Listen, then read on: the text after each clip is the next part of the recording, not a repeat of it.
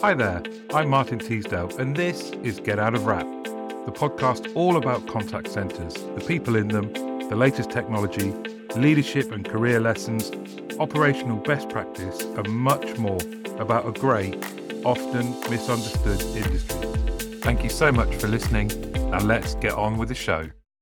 What an episode I have for you today. I was lucky enough to host a panel at the recent Contact Centre Expo at the end of November, and joining me on that panel was Sandria Morgan, the Head of Customer Experience at Honour Active, Dan Fretwell, who leads quality and training for the Cotswold Company, and my good friend James Revell, who is Head of Contact Centres internationally for Air France KLM. I decided it would be great to get the guys back together and to go through the same questions and some new ones that we covered at the Expo. So it was great to have them on. Here we go. So the gang is back together. Probably, and I've heard this from other people, the best panel ever at an Expo. There was standing room only for the three luminaries that are on the screen now. And I'm very pleased that it wasn't just a one-off gig. Everyone's come back together and we're going to try and recreate the magic. No pressure, but Sandria, Dan and James, thanks very much for coming back on. And we are going to try and recreate those magical moments at the Contact Centre Expo. Now, we started with the title was The Future of the Contact Centre. And when we think about the challenges as we go into next year, Sandria, what for you are the biggest challenges that our industry is facing? So the biggest challenge that I'm facing, and I know the majority of the industry is facing, is trying to find the right caliber of people. In a climate where there are lots of jobs, I think the competition is quite strong to find people who have the right tone of voice, are engaged, that you can build real brand champions in your agents and frontline teams. That for me is the hardest thing to find. I think contact center roles and CX roles have got a lot more complicated or more challenging in terms of the skills that you need. And so finding the right person for me is the biggest challenge that I'm facing within my CX teams. And it's what I'm hearing within my network as well. What about you guys? Is it similar for you as well? Yeah, absolutely. I think Sandria's hit the nail on the head there. I don't think it's just within our industry, but I think following on from what Sandria was saying, how customer service roles have developed, it's harder, perceived as in inverted commas and with all due respect, and that's where I think a lot of us started as entry-level positions and asking ever so much more of people to be able to fulfill those roles. So within a very difficult employment backdrop, that is going to make things even more difficult to fill. Totally agree. Yeah, I agree too.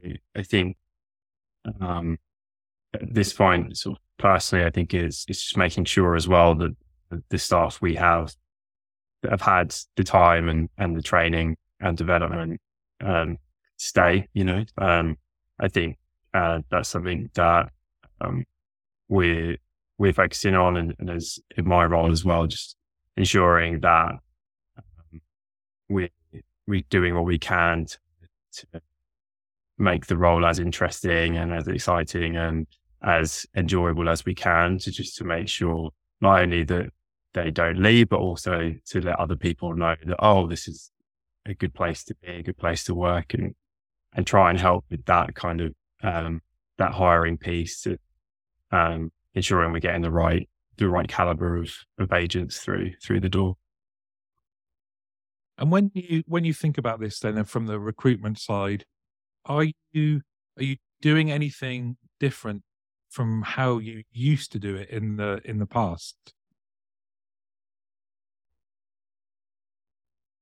I mean, I think for me, what's different is I'm front loading a lot more of the assessment of skill.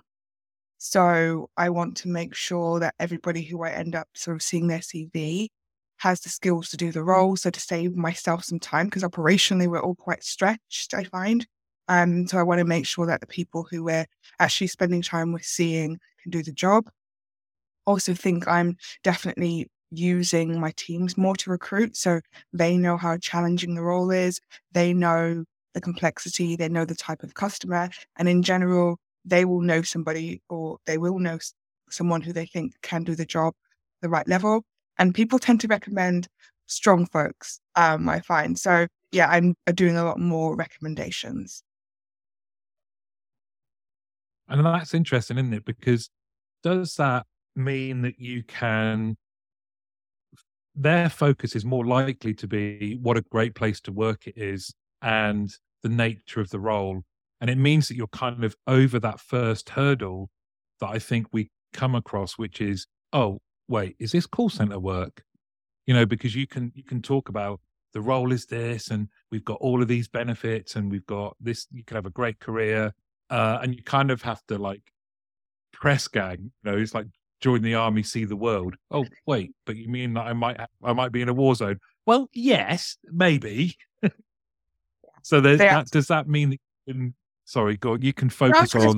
They do the selling for us. They get to see the real deal, get told what the real deal is like before they come through the doors. Because I think sometimes with recruitment, you can sell the fun, all of the fun bits and the spangly, nice stuff and all the contracts. Actually, I think one thing to drop in here is that contact center roles, we tend to do a lot of like gamification. We make things fun. We make sure that people enjoy being at work, because we know it's hard. We know it's hard to deal with 60, 70, 80 contacts a day, where you have to build rapport, make sure you get it right because somebody's going to be checking your work. All of this stuff makes it quite challenging.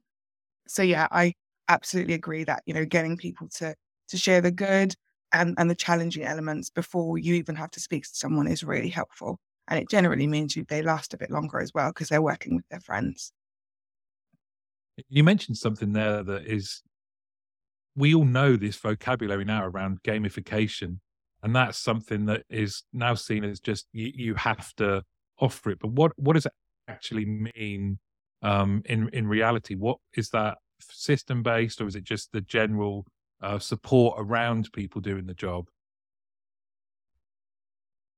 Yeah, indeed. I think there's lots of different definitions of it, but I think there's a general approach to a reward-based approach, whether that be learning or your daily role. I think when a few years ago tried a few pilots just in terms of more internal communication and people engaging more with each other, peer-to-peer, from a hierarchical perspective as well, to share rewards, whether they be of a virtual nature, but backed up with some, good words. So solid kind of reinforcement of right behaviors. So the reward doesn't have to be material through the gamification part. A lot of it is the sharing and creating a community based around outcomes that drive the customer and the business, the customer experience and the business forward. So, I think that kind of underpins the general concept, but obviously the application and how it fits best into individual businesses is absolutely very different. Mm. And you mentioned something earlier, Sandria, around letting people know that their work is someone's assessing their work and is going to talk to them about that. And for some people, that kind of is something new.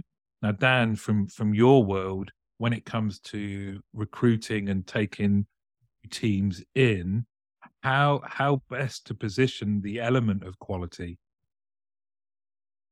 So I'm in the fortunate position where I look after the quality and the training, so I can kind of combine both of the strengths of those. So something that we've done is just getting in there early with the explanation of what we're doing with quality assurance, what it looks like, what the end goal is. And And I find that just from an early point, getting people behind the scenes and understanding the difference it makes, not just to the customer experience, but I'm a big fan of saying, look, this is how it could affect your day. You know, like you're speaking to customers on a daily basis. Let's look at that, because I do think it's important that the people can have that understanding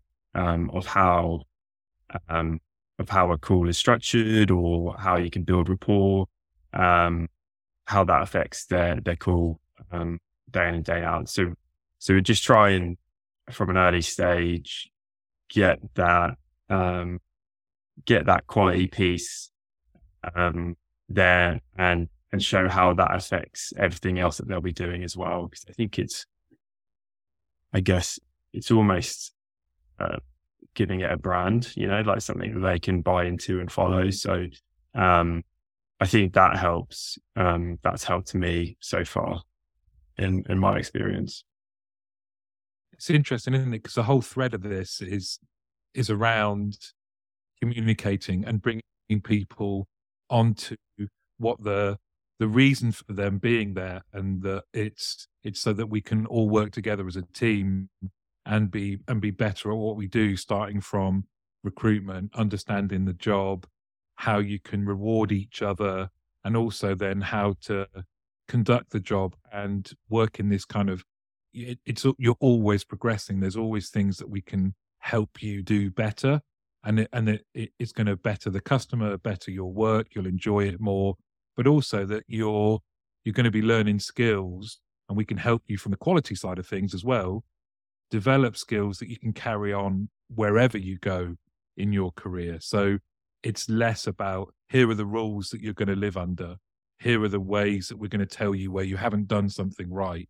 It's more about, look, it's a supportive environment where we're going to help upskill you to A, enjoy the job, but B, be good wherever you go. Yeah, exactly. I think that's it. And trying to get that across to people that, you know, it's not just helping the business. It's not just some guy on a call telling you what to do. It's a development piece, and it's about, how did it affect me as an advisor longer term, and how does it? You can obviously talk about the business, because I think you can tie it into those sort of larger business goals, because that's why it's there. But just get an understanding of the bigger picture, I think, for advisors is always helpful. I mean, I literally yesterday I said, you know, it doesn't have to be a box ticking exercise. You know, it's about building relationships with customers. It's all how you kind of frame it. So, just giving that wider picture, I think helps a ton. And we can't talk about the future and where we've been recently, and also kind of attracting and retaining talent in our industry, without talking about, where is our talent working? Are they in contact centers? Are they at home, or are they hybrid? When you look ahead to 2023, James, where do you think our industry's got a handle of where best people can work, or has there been a move to bring people back, or what do you think? I mean, I think the idea of where we work in society has changed a lot. I'm a big believer that, you know, a crisis can be the locomotive of innovation. And I was, before COVID, a big fan of remote working.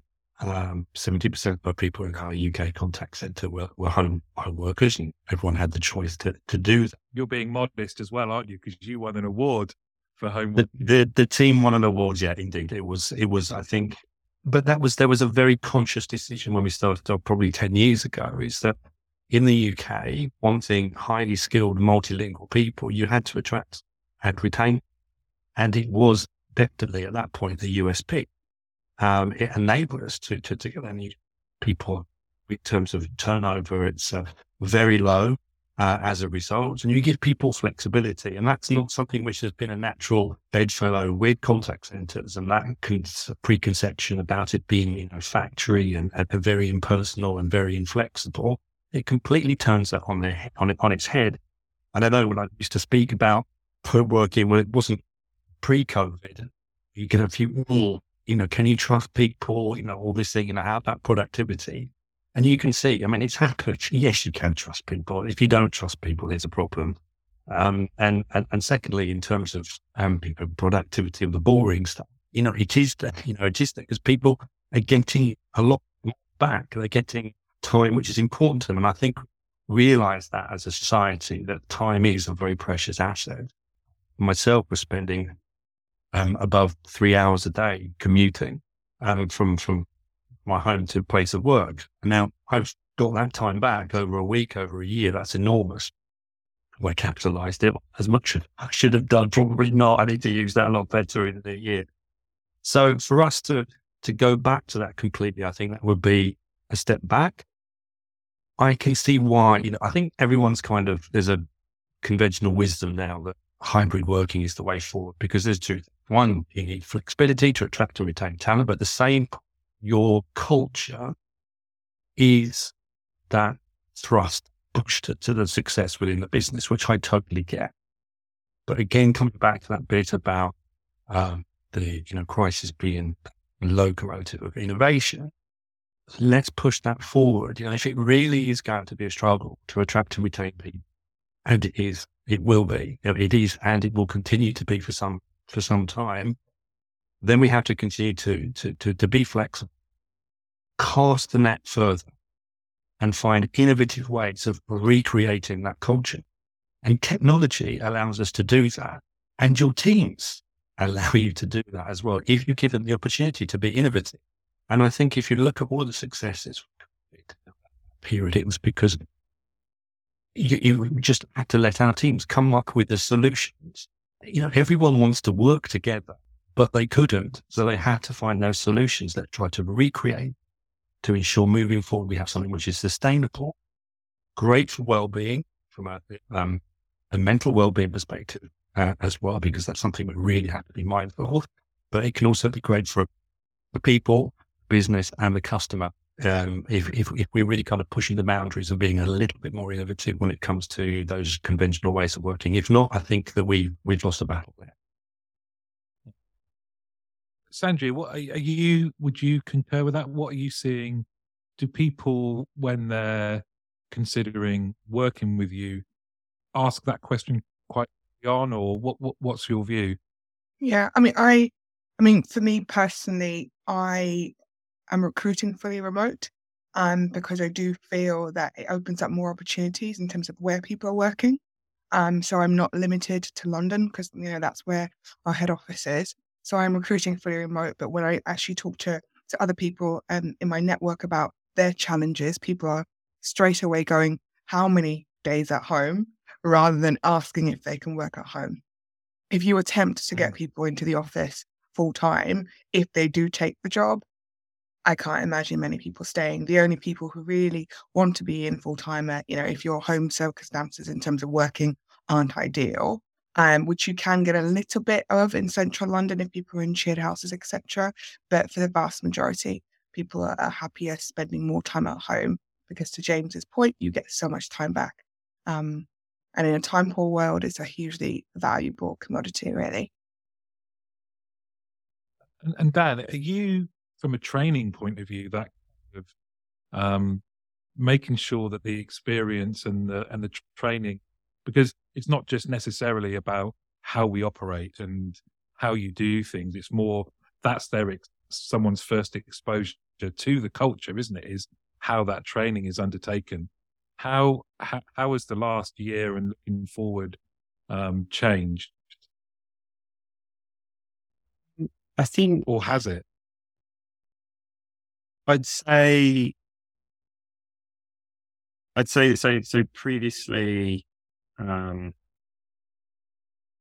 think when I first started managing our training area, I think it was it was just post COVID. So it was very much about building online trainings and having it all done through a call and sort of seeing, what kind of snazzy ways can we make it fun? How can we keep it engaging for everyone?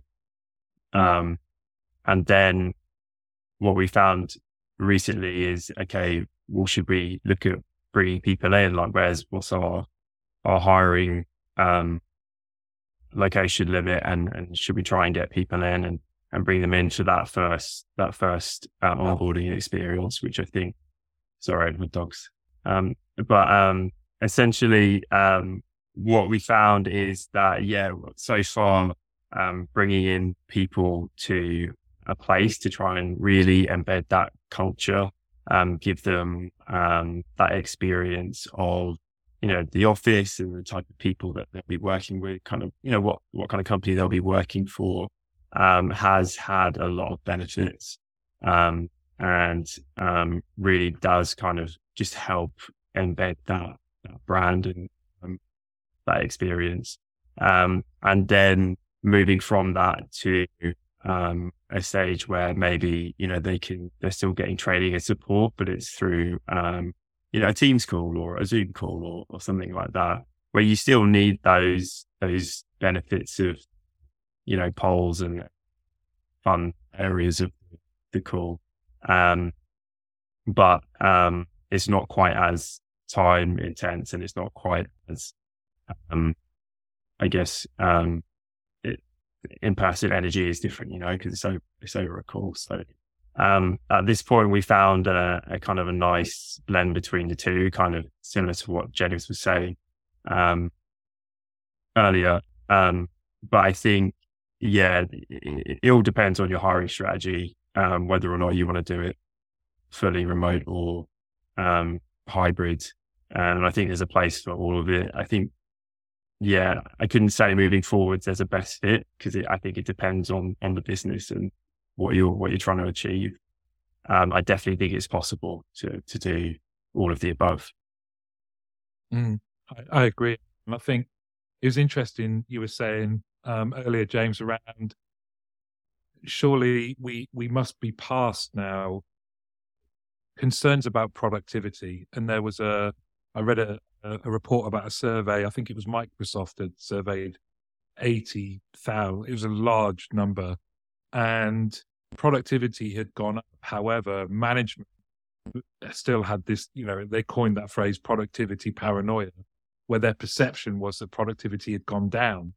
Now, surely in our industry, where we have a KPI for everything, we should be at the tip of the spear of going, well, that's nonsense.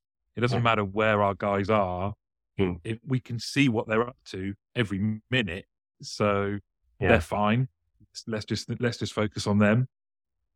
It's funny, when we first started trying to measure and prove a business case for home and remote working many years ago now, we looked at handling time as a session handling time at the time, which has always been one of my bugbears. But if you can prove that the metrics are going in the right place, then it does help from a business case perspective. There wasn't a major reduction in the handling time. It was something 4 seconds, which I maybe expected more naively, but the composition of that handling time changed significantly. Wrap up time went down. Talk time went up. And for me, that was a big success, because we were engaging more during those minutes with our customers. Customer satisfaction went up a lot. And then I think you see the power of that turning into the power of the voice, turning into positive customer experience.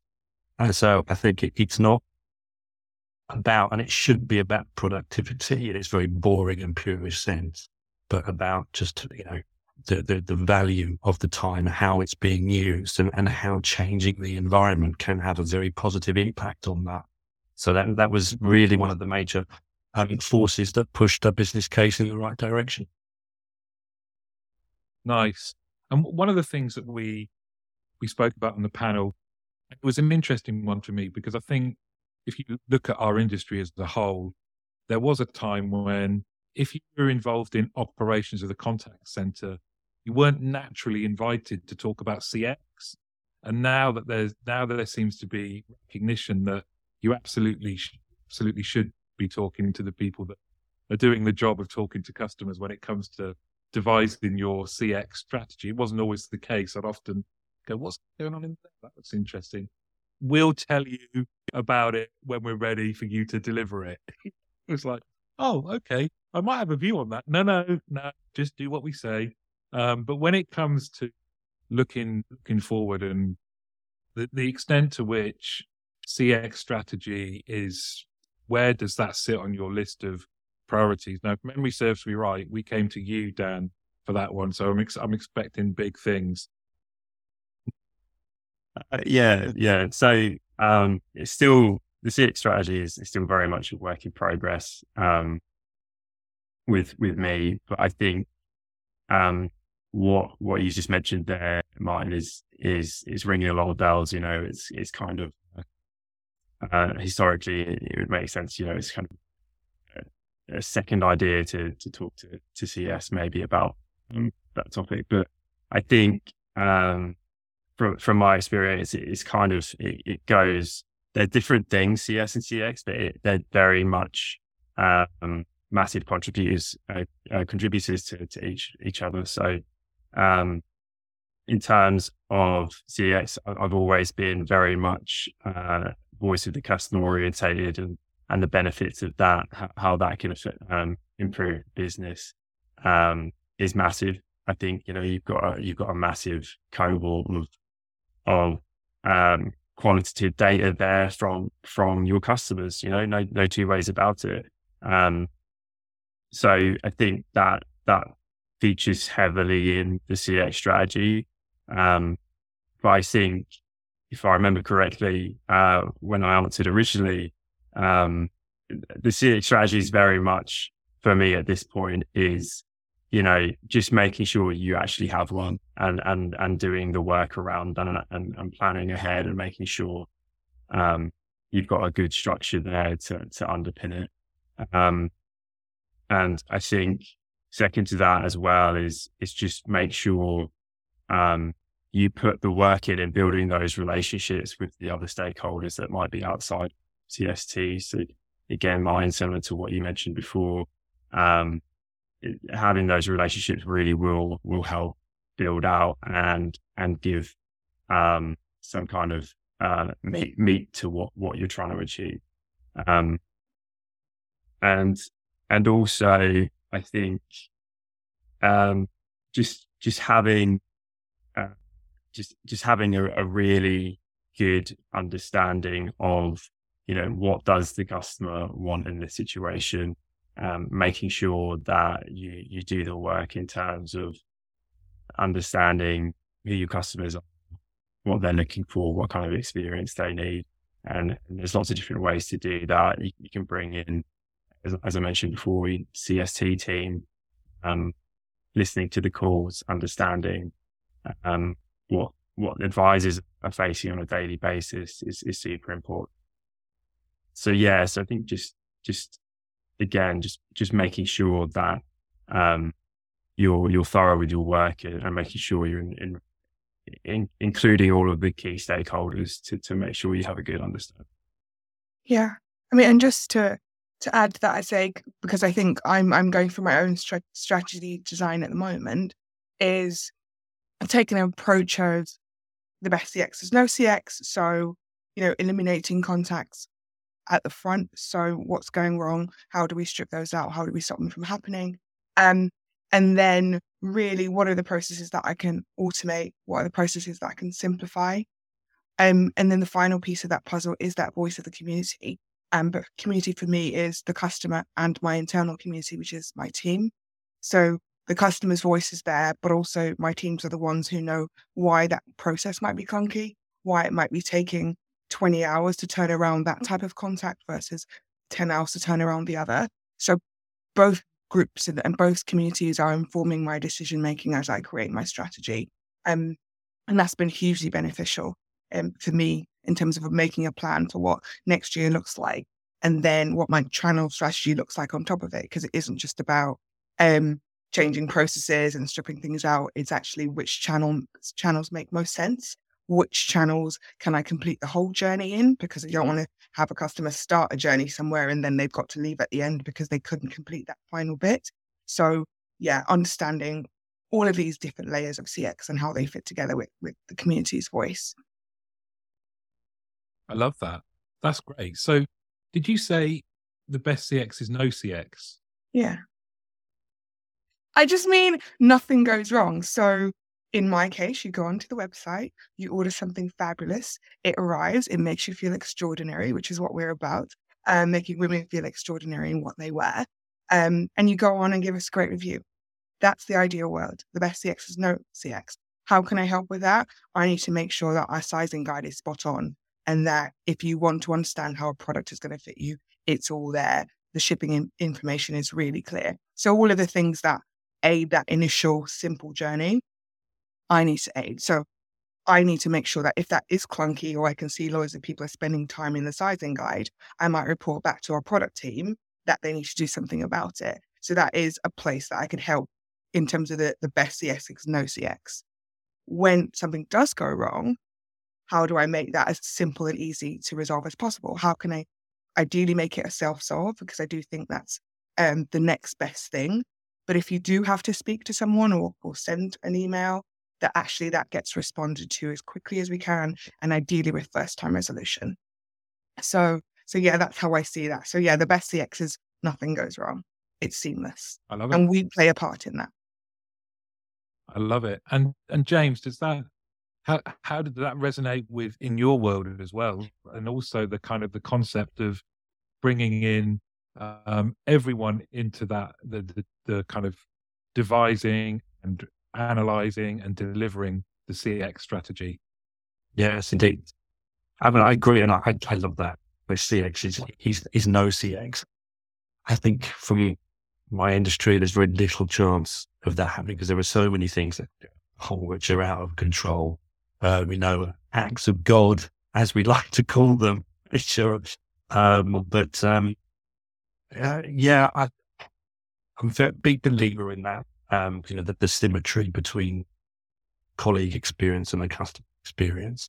The chances are, if it's an irritator for the customer, it's an irritator for a colleague, and that should be a starting point. It really is, and sitting with your teams, being there, hearing what is going on, and being able to feed that back quickly into an organization, which is pretty big now. Our industry is extremely important and should underpin everything. I think when you're heading out there with a customer experience strategy, all of those elements need to be present, but also ensuring that in my industry, the onboard experience is consistent with on the ground and also in touch points from customer service teams. Difficult to do if you've got like those two brands, two airlines, and KLM with different customer experience teams. But what I think is really great and really helps us a lot from customer service is that we have a common language. We have those values, if you like, which are absolutely fundamental to underpinning the experience. And what I also like is the fact that we split those into how we want to make the customers feel, but how we like to feel ourselves as colleagues. And that comes back to this symmetry between the colleague experience and the customer experience, and how we should effectively interacting with those internal customers, ensure that we, and leaders as well, is that we interact with our colleagues just as like them to interact with the customer as well. We provide customer service to them. They should be able to recognize great customer service through the interactions that they have with the people that they're working with. And I think if that underpins everything that you do and interacts, that you just in terms of your ethos, your philosophy, your communication strategy as well internally within your sentence, then that really helps gain a lot of momentum in terms of what you deliver in terms of customer experience. I love that. And we were at an expo where you get the opportunity to see latest technology, and the vendors are there, and they're trying to be more and more creative about enticing you to their stands. The sort of freebies have got better. No longer is it just jelly beans. You can have a caricature drawn of yourself. You can have lots of other things, and it lends itself to the next sort of topic, which is around, your budgets and whether there's investment in technology on your horizon. When you think about that, what for you is kind of pressing? What are the things that you are protecting in your budget? I can go to anyone for that one, because I think you're all itching to say something. So for me, it's about investment in the tools that my team are using. So social is a significant part of our volume. And I'd love, and I have put into the budget to find a better community management tool that covers social as well as our standard tickets, gives me great analytics, as well as is super easy for my agents to use. I think for a long time, contact centers have operated over multiple systems, and I would love to be in a place where we've got tools that make it easier for people to do the job. We talked earlier about the complexity of the task that we're asking agents to do, but as well as writing this wonderful email where you've got everything right and you've got this great tone of voice and you've personalized and built this relationship, I need to update this, update that, and then put something there.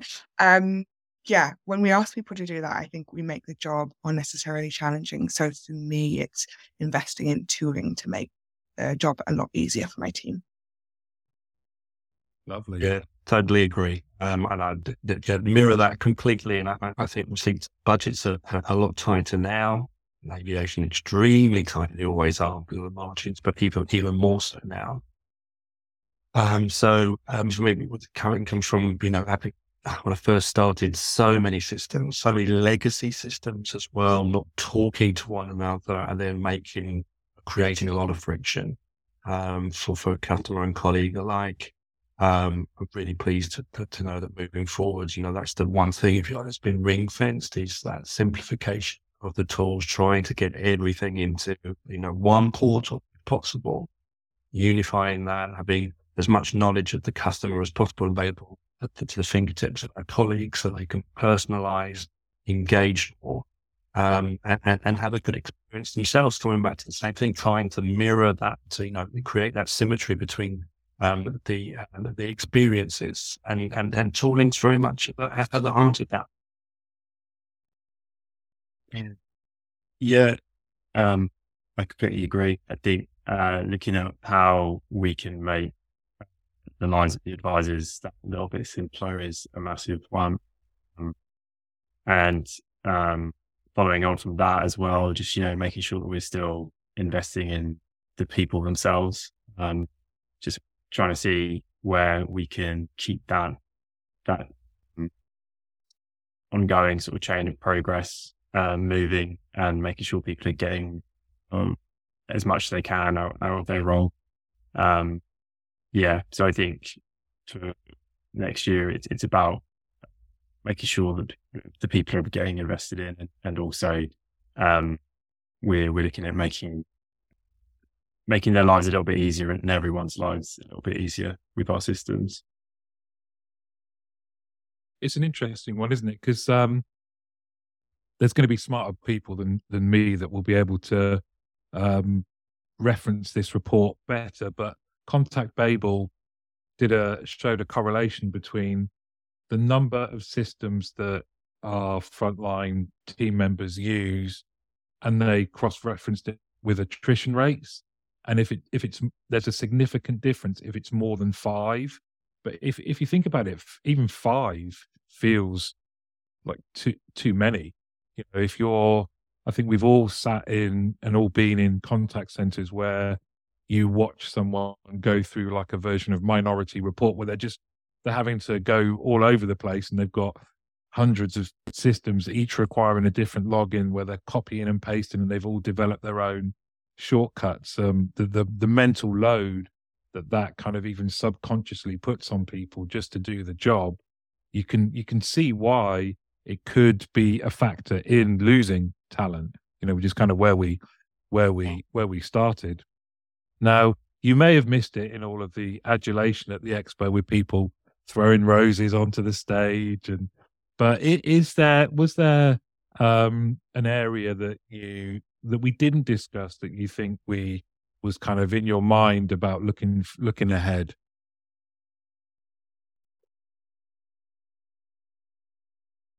I think we were too busy trying to get off stage, I think, as well, before it was hard. Lots of fans came over and asked for autographs. That's showing my age as well. Sorry, it's selfies, isn't that? Sorry. I don't know. I mean, we've talked about the core things. We've talked about people. We've talked about training, quality, budgets. If we go through maybe continuous improvement, how we're making sure that happens in our contact centers. I'm going through a process of building all of that into my Zendesk setup at the moment. But also I know in previous roles, it's something I've really worked to help agents understand. So why do I need to be perfectly accurate about what that contact was about? It's because that helps us to drive change going forward. Why do I need to put ideas and solutions forward? It's because actually you speak to thousands of people every month. Your voice really matters. So yeah, probably continuous improvement, or maybe the joy that is forecasting and planning that no one ever talks about, but is a fundamental to making any CX environment work. But definitely not a subject for me. So I don't know if we want to hand that to James or Dan.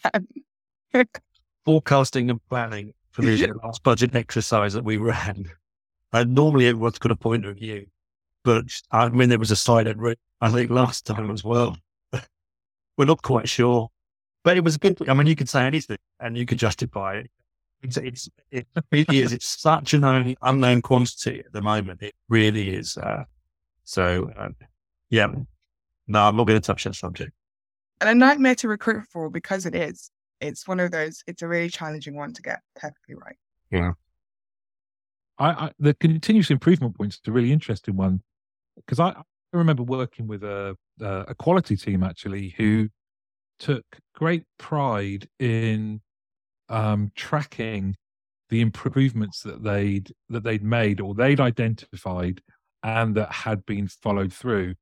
And it was like 180. The whole team had bought into this, and I think it's something that not just quality teams but contact center operational teams don't do enough of, that we have a roll of honor of the things that we've done, that the things that we say that we identified this and it's now in place, and it's improved our customers' journey, and it's improved our working conditions, and we've done 180 of them, and someone somewhere can attribute that to pounds and pence, and it moves us from being cost centers to kind of customer centers and the centers of continuous improvement. Because I think one thing that this type of panel and question makes you realize is we're extremely adaptive. We have to continually evolve as an industry, and we're very good at it, but we don't often talk about it. We don't often say, look what we've done. Yeah, indeed. Absolutely. I know that we have a center in Amsterdam as great exponents of Lean Six Sigma. That's part that underpins a lot of what they do in terms of becoming leaner. But what I think that they very well was actually show how that is being reinvested back into the business, back into colleague experience and customer experience as well, which I think it is very engaging because there's always, just in terms of making things leaner and better, and she's not, constantly doing that. There might be a little bit of people becoming exhausted with that if it's just seen as doing it for the sake of doing it. But if you can see those tangible results, as you said there, and how there's reinvest as a result of efficiencies that might be being made, then that is something which I think is far more engaging and things that people can subscribe to a lot more easily. Mm. Well, guys, I can't replicate the rounds of applause and the shouts of more and the tears of emotion that people had after listening to the three of you. But James, Dan, and Sandria, thanks very much for for coming back together and just sharing the wealth of your knowledge and your expertise. I've really enjoyed it, and have a lovely holiday period and a lovely new year. Thank you. Same to you all. Thanks a lot, Martin. Thanks for listening. For questions about the episode or the podcast in general, or if you'd just like to talk about contact centres, please email me. My email address is martin@getoutofwrap.com. In the new year, I've got some really exciting news as well. So if you are interested in team leader development and giving your team leaders the best opportunity possible to lead their teams effectively and enjoy doing it, then stay tuned.